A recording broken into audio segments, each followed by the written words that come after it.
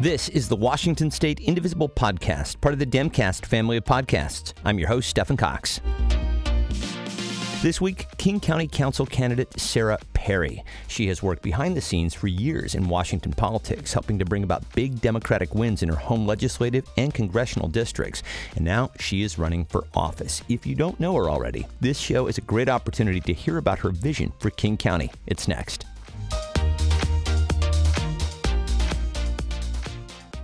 Well, the ironic thing about doing an introductory profile of Sarah Perry is that most people already know her. Sarah has been a fixture in Washington politics for the last several years, working behind the scenes on a number of Democratic victories and winning the 2018 Campaign Heroine Award from the National Women's Political Caucus and the Magnuson Award from the state Democrats. Professionally, she has spent 30 years working in nonprofit and government positions, including as a senior fundraising executive and as an executive director. And now, I'm very excited to say she is running for King County Council in District 3, which happens to be my district. Hello, Sarah. How are you? Hello, I am great. Thank you for having me today. I've been wanting to be on your show for a long time, and I'm really glad we can make it happen. The pleasure is all mine, my friend. I am so excited to have you and to talk about this. And of course, I'm very excited about your candidacy, as you know. So, I tend to think of you as being one of the hardest working people in Washington politics. I'm not alone in this. So at what point did you decide to get involved and why did you? It's interesting. It was actually because of an experience on a trip to Eastern Europe. We were on this trip, and part of the trip was a visit to Auschwitz-Birkenau. And I had been reading Elie Wiesel's book, Night. He's a Holocaust survivor. He passed away. And when we got to Birkenau, I was actually standing in spaces that he described in his book. And I was profoundly moved in that experience. And the timing was right when our former president was campaigning for presidency and was spewing this anti-Muslim rhetoric that was horrifying. And I knew that I was pretty certain that he wouldn't win the election, pretty certain. But I knew in that moment, because of all of his the rhetoric and everything he was about, I knew that I needed to do something more than I had been just generally doing. And so something affected me in that experience. And I decided when I got back, I needed to be able to look at myself in the mirror. If the off chance he was elected, I needed to know I had done something to try to stop that. So that was the deciding moment for me. It's such a powerful image, and I think a lot of people decided to get involved at that moment. A lot of people got into activism. You got thrown into the politics of the 5th legislative district. Talk about that story a little bit, because it's really remarkable, the transformation that you brought about there. Oh, well, took a village for sure. When I had that experience, we came home. Very soon after that, I attended the single most disorganized experience of 1,000 people collectively engaged in something called the Democratic Caucus. It was shocking, and it was so unorganized, and I'd never experienced it before. I mean, I'd done campaigning, and as a family, we'd campaigned twice for Obama, and we had campaigned growing up, but this was different. So I got involved, and I'm an organizer, and I'm sitting there. It's 4 hours. I'm sitting there. I'm either going to go home or I need to get involved. But I didn't know. I didn't know the people in charge. I didn't know anything. So I decided I'm going to go home. But before I do, I'm at least going to offer to help. So I got up and spoke to who looked like he was in charge and offered to help, and he accepted. And so I actually stayed there and helped with the speakers and helped with the vote counting and all of that and organized some stuff. And at the end of it, I found out that person was Martin Cheney, chair of the 5th Legislative District Democrats. Now, I didn't even know there were legislative districts, or that there were 49, or that we lived in the 5th. I didn't either, my friend. You're not alone there. Yeah. That's all there. And so then shortly after it ended that evening, he invited me to come to a meeting that next week. And that turned out to be the executive board of the 5th Legislative District Democrats. So I went. And on the spot, they nominated me as the precinct committee officer chair, Well, I didn't know there were such things as precinct committee officers or that there would be a chair of one. They're known as PCOs. And I said, that's great. What does a precinct committee officer chair do? And he said, well, we don't know. We've never had one.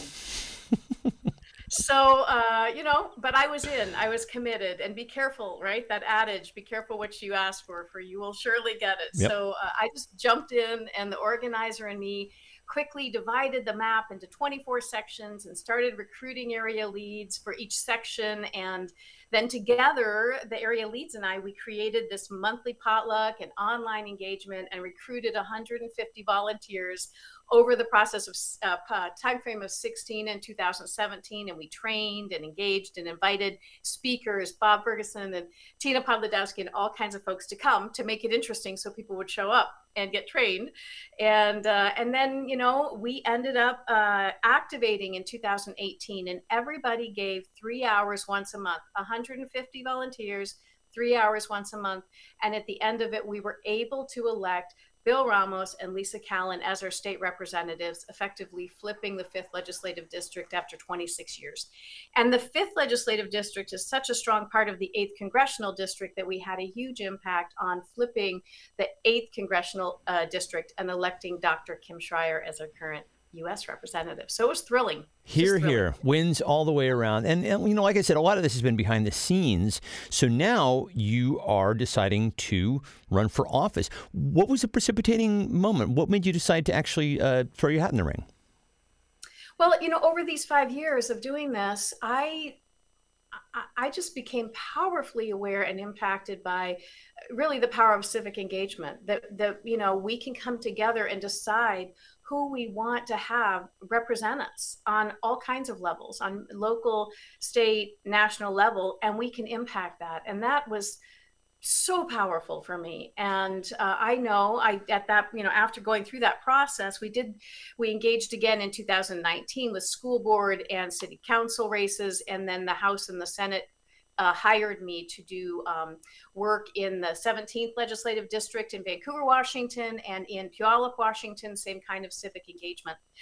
All this time, people were asking, when are you going to run? When are you going to run? Will you run specifically for county council in our district? Please, will you run, right? And so I said, I'm thinking about this.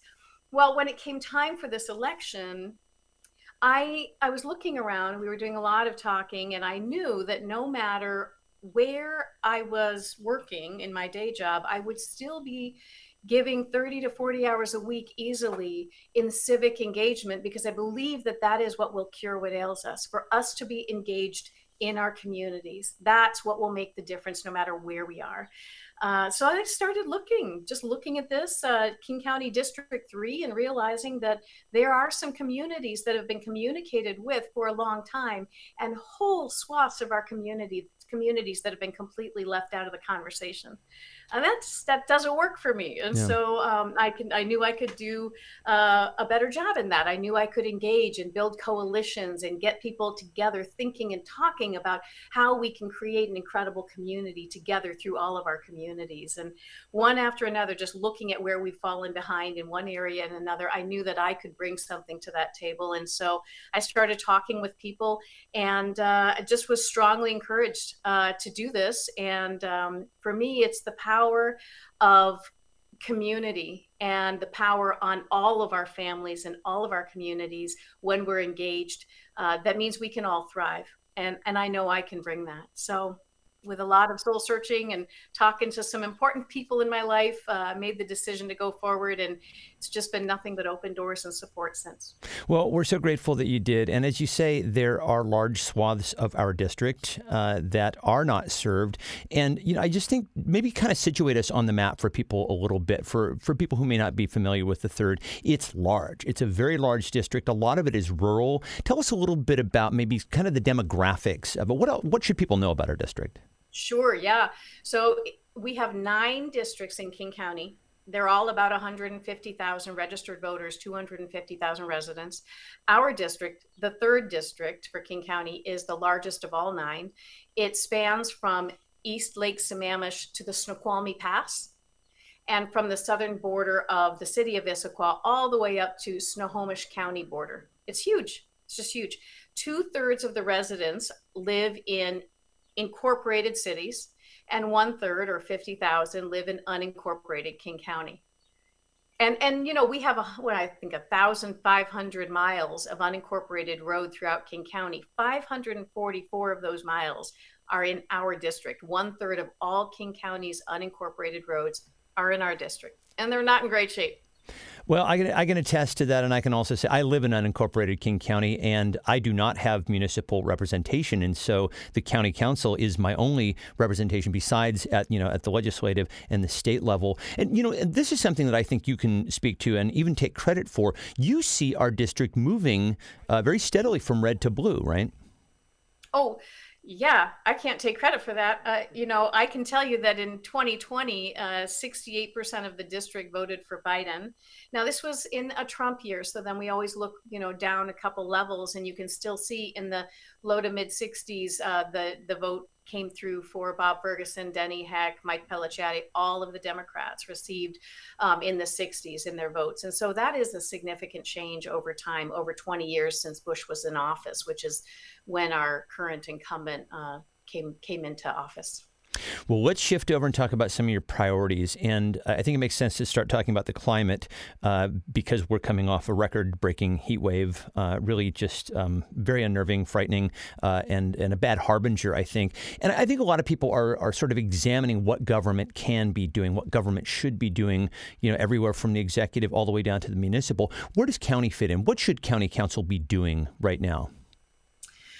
County council has a climate plan. A climate action plan led by Dow Constantine. And, we have a plan in this decade to go to an all-electric fleet of buses, which is great because our greenhouse gases, which keeps the heat trapped, which is what we felt in this last pressure system intensely, that comes from our greenhouse gases from our emissions from our cars and from our buildings, from our heat, and air conditioning. And so we have to take steps to get out of fossil fuels, do it safely, do it so that it's not on the backs of our labor brothers and sisters. We do it in a very smooth transition, but we definitely need to do that. And so we have opportunities in all of the buildings that are coming online for the next 10 years, because we are also one of the fastest growing districts for the next 10 years. We have an opportunity to use alternative energy sources. And in our contracts, I think we're something like, it's like 10,000.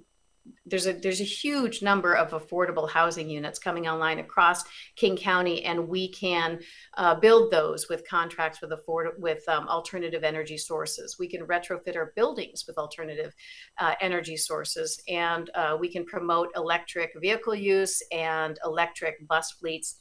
And I'm very, very interested in doing what we can. Our light rail's coming on board in 23 in Redmond, but that's 23% of our district. The other 77% doesn't have a way to get to it easily. And if we're going to invest the billions into light rail, we need to be thinking about electric shuttles for our community members in the Snoqualmie Valley so that they can sync up to the I-90 Metro, which is really difficult and cumbersome right now. And also those that want to sync up to light rail. We need to create alternatives, ride shares, other models, and look at possibilities so we get as many people out of single-use vehicles as possible, but then we break down the barriers that make it difficult. When we make it hard, people aren't going to go in that direction, and we need all of us to be using it more and more. Everything you're saying, first of all, I agree with, and it sounds like things are moving in the right direction. So then I'm moved to ask you very bluntly, what are some of the things that you would do differently from what the incumbent is doing right now on climate and transit? Well, I don't see the current incumbent as a transit champion. That just doesn't come to mind when I think of the current incumbent and the decisions. So I will be the transit champion. That is something I feel very strongly about. I'll be looking for opportunities all over the place for people to have bus stops, metro stops happen closer to where they work if there are essential workers, and we herald them, and then we make it so difficult in our scheduling for them to have easy access to connections to transit and that run at a time when they work at 5 a.m, for example, and to have stops that are close to where they live. That needs to happen. We don't have a voice fighting for that right now. So that's very important. The other thing I think is really important that we look at is the environment, equity in the environment. And I know that, there was a vote taken that where the incumbent was the single no vote on promoting a funding model and opportunity that would prioritize equity in developing and supporting open spaces and green spaces. Single no vote. I wouldn't vote that way. I would vote the opposite. Also, twice the incumbent voted against the moratorium. There's a 6-month moratorium on new fossil fuel facilities, and the incumbent voted against it twice, 6 months apart. And was again in the strong minority of the votes. And I would take a different vote. I want to bring housing back into this because you touched on this already. You talked about the 10,000 affordable housing units. And of course, equity is a factor here as well.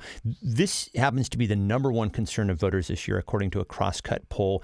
And you said something striking, which is you believe that we have not seen forward-thinking leadership on this. It is a very difficult problem. Housing touches every part of the state. I'm wondering if you could just elaborate a little bit and talk about what forward-thinking leadership would look like on housing in King County. And I think it's more like 150,000 units of affordable housing over the next 10 years. Okay. I did a flip on that. With light rail coming into Redmond, they are taking the lion's share of housing through 2044 for all 7 of our cities. And our cities, again, are Issaquah, Sammamish, Redmond, Woodinville, Duval, Carnation, Falls City, Snoqualmie, North Bend, and Skykomish, also Snoqualmie Pass there. So Redmond will be taking the lion's share of that housing, and Redmond will be looking at workforce, affordable, and what they call low income, what I'd like to somehow rename housing for people that aren't paid family wages. Mm-hmm. And I know that in Issaquah, we'll have 8,000 units, apartments and condos on our valley floor in the foreseeable future. That's what we will be building. I live in Issaquah. I've lived here for 21 years, 6 years in North Bend. So, that's a lot of our struggle here is the housing market is ridiculous. And so seniors who want to downsize and keep that normal movement happening of then somebody else moves into those homes, the seniors can't afford to leave their homes because they can't afford to buy smaller homes. There's just financially, it doesn't work. And if they could, there aren't smaller homes to buy. So we need condos for our seniors, and we need condos for our first-time home buyers, and apartments, and opportunities for people to live and work and play in the same community at all income levels. And I can tell you, we have not had a fighter for that in our district. Other districts have fighters for housing availability at all levels. In our district, we just simply don't have someone who makes that a priority. And if you don't make housing a priority, then you don't make it possible for our nurses and our teachers and our grocery store clerks to live with us and to play and to learn with us. And it makes it a very specific kind of community, and not a community that is open to all. Well, sure. Yeah. And also, I think people were more invested, obviously, in the community in which they live. Sure. Speaking of businesses, we know that, officially as of today, as of the recording on July 1st, the state is open now. And so wondering how you envision getting businesses back on their feet. And let's kind of circle back in on the equity question. How do we do it with a focus on equity? Well, one of the things that's been fairly frustrating for me, I've had hundreds and hundreds of conversations. I'm out every day throughout the district, and hundreds of conversations with lots of different neighbors and business owners. And some of the business owners that have had relationships are getting what they need. But there are a whole bunch in specific communities, our communities of color specifically, that are not getting the resources that they need.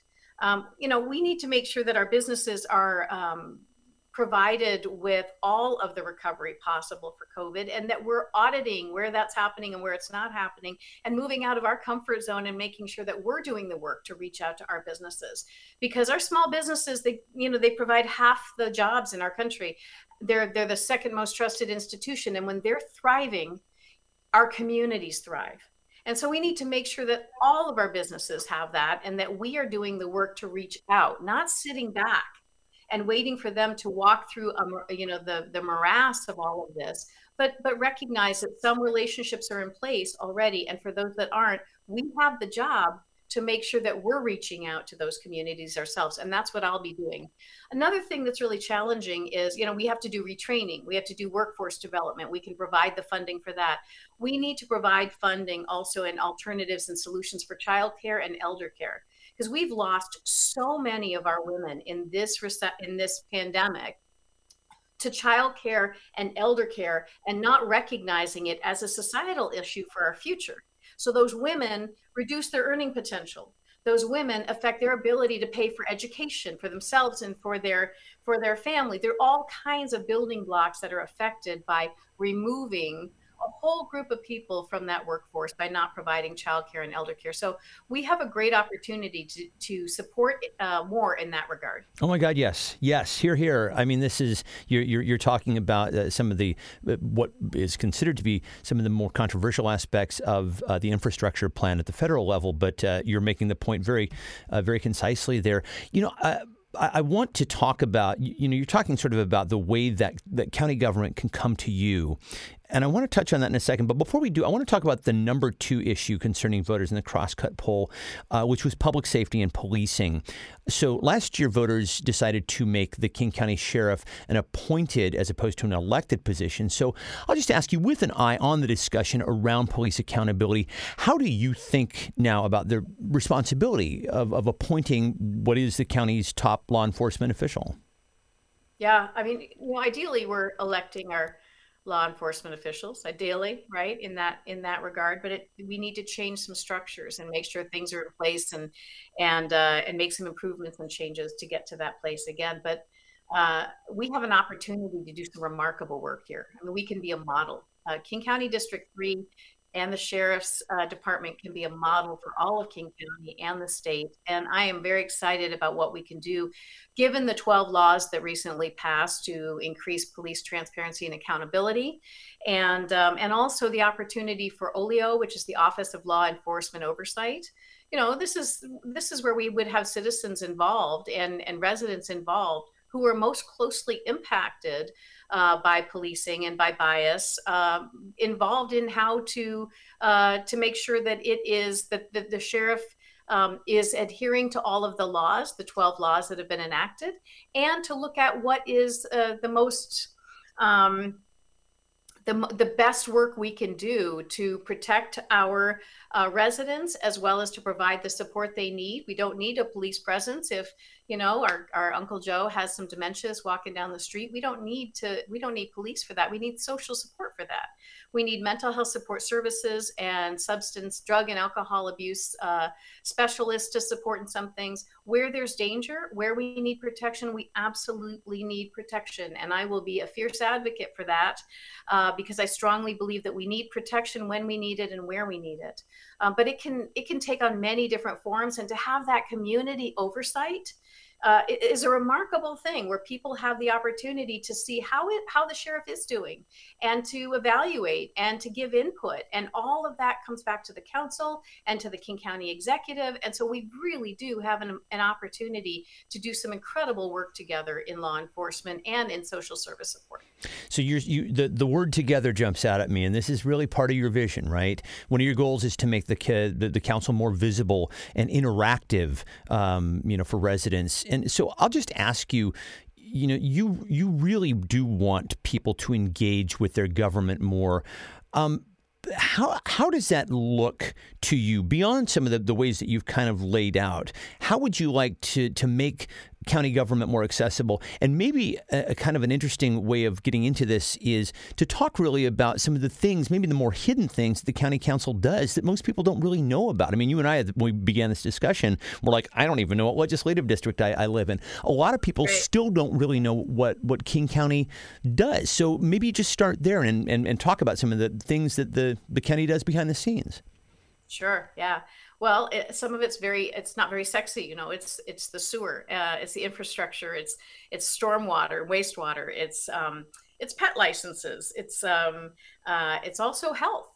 distributing COVID vaccines and COVID testing. It's our justice system here, our court system, the King County justice system, and making sure that we're providing what we need in the way that we need in the most effective way possible. And so also marriage licenses. And there's just a whole swath of areas that touch our everyday life. Metro, that if it's not working properly, we notice it. Right. And if it is working properly, it just hums along, right? So we don't really pay attention to it, but we can make improvements to these things so that they're actually touching all of our residents. And right now, the things that King County is doing in our district, maybe it touches all of our residents, maybe it doesn't. It's sort of a hit and a miss because we don't have enough engaged in the process.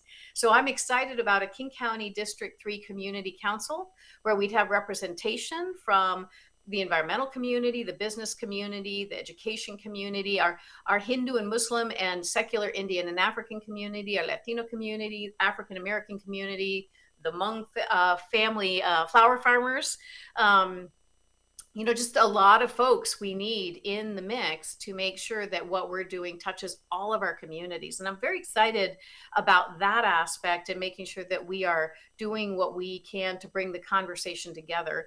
And then also, I'm not someone that's going to sit back and say, make an appointment with me. I'm the person that's going to be a little annoying and come on out and say, hey, would you meet with me? Can we talk about this? I want to know, are these policies and practices affecting you and your family and your community or not? And if so, great. And if not, why not? What can we do?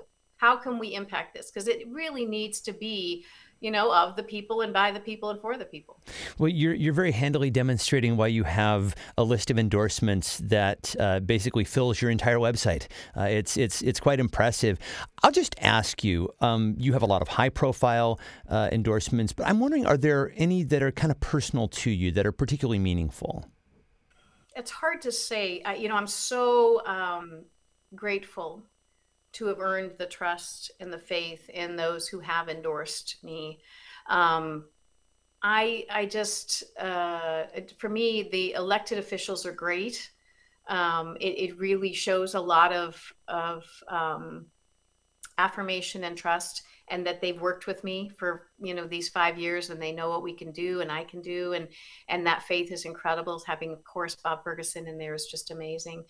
But for me, what matters is the local leaders, sometimes the unknown leaders, and the leaders from the communities of color.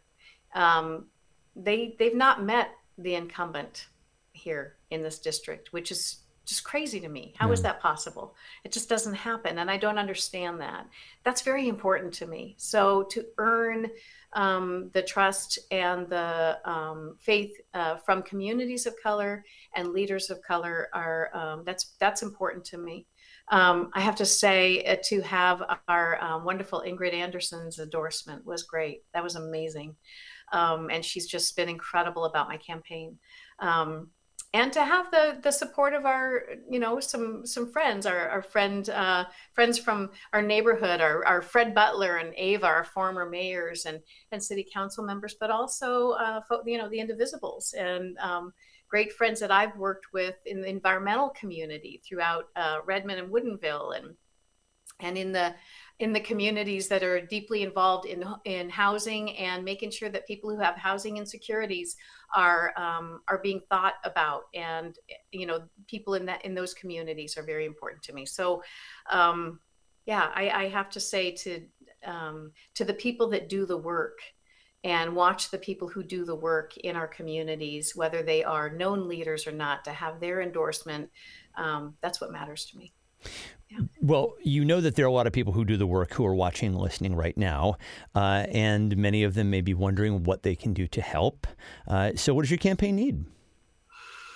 We need you. We need all of you with us. We need canvassing at the doors. We're doing a lot of that, and the reception has been incredible. I'm out every day. So canvassing in your own neighborhoods or in other neighborhoods, if you'd prefer that. We need phone banks, folks that we're coming up on Get Out the Vote. So we certainly need to be making sure that our folks are voting. And so making calls from your own comfort of your own living room. But we're also going to have some phone banks in a certain location information. We're going to be doing sign waving starting the 15th, and that'll be, because of course ballots are going to arrive July 15th. And so we'll have sign waving with LIUNA, our labor partners, who I'm very grateful to have the endorsement from, along with Martin Luther King Labor. They are going to be out at 6:30 in the morning, some of these mornings, and also 5:30 to 7:30 in the evenings. And we're doing this in Redmond and in Sammamish and in Woodinville and Snoqualmie, North Bend, Issaquah. So it's all over the place. And that's on our website, that's on our Facebook at Elect Sarah Perry. And then our website, of course, is electsarahperry.org, and we'll have different events there as well. We also need house parties. So if you know friends and you want to, have an in-person house party and have me come on out and chat, I would love to do that. And we need fundraising. So I have a lot of endorsement. I have a lot of support, but we really, really need financial support. And the only reason we need financial support is to make sure that we get the digital and mailing message out to all the voters, because name recognition is huge. And people need to know. They need to know there's an option, and they need to know why this is a good choice. And so to do that, we have to reach them all. And to do that, we need the financial support. And 100% of all of our campaign costs are covered through the November. All we need is funding for the mailing and digital, and we do not have enough of that. So that would be terrific. And that, again, is at electsarahperry.org. Thank you. I was going to ask you to repeat that, and you just did. You read my mind. You are a force of nature, my friend. I really, really appreciate you taking the time today. And I'll just say best of luck out there, and thanks for joining us today. Stephan, thank you so much for having me. I really appreciate it. Thanks for all your support. And that'll do it for this week. Thank you again to Sarah Perry. The email address for the show is indivisiblepodcast@gmail.com, and the website is indivisiblepodcast.org. The Washington State Indivisible Podcast is a production of Get Creative Inc. and is part of the Demcast family of podcasts. Learn more about Demcast at demcastusa.com. Special thanks to Lori Caldwell, and as always, my thanks to you for listening. We'll talk to you next time. Bye.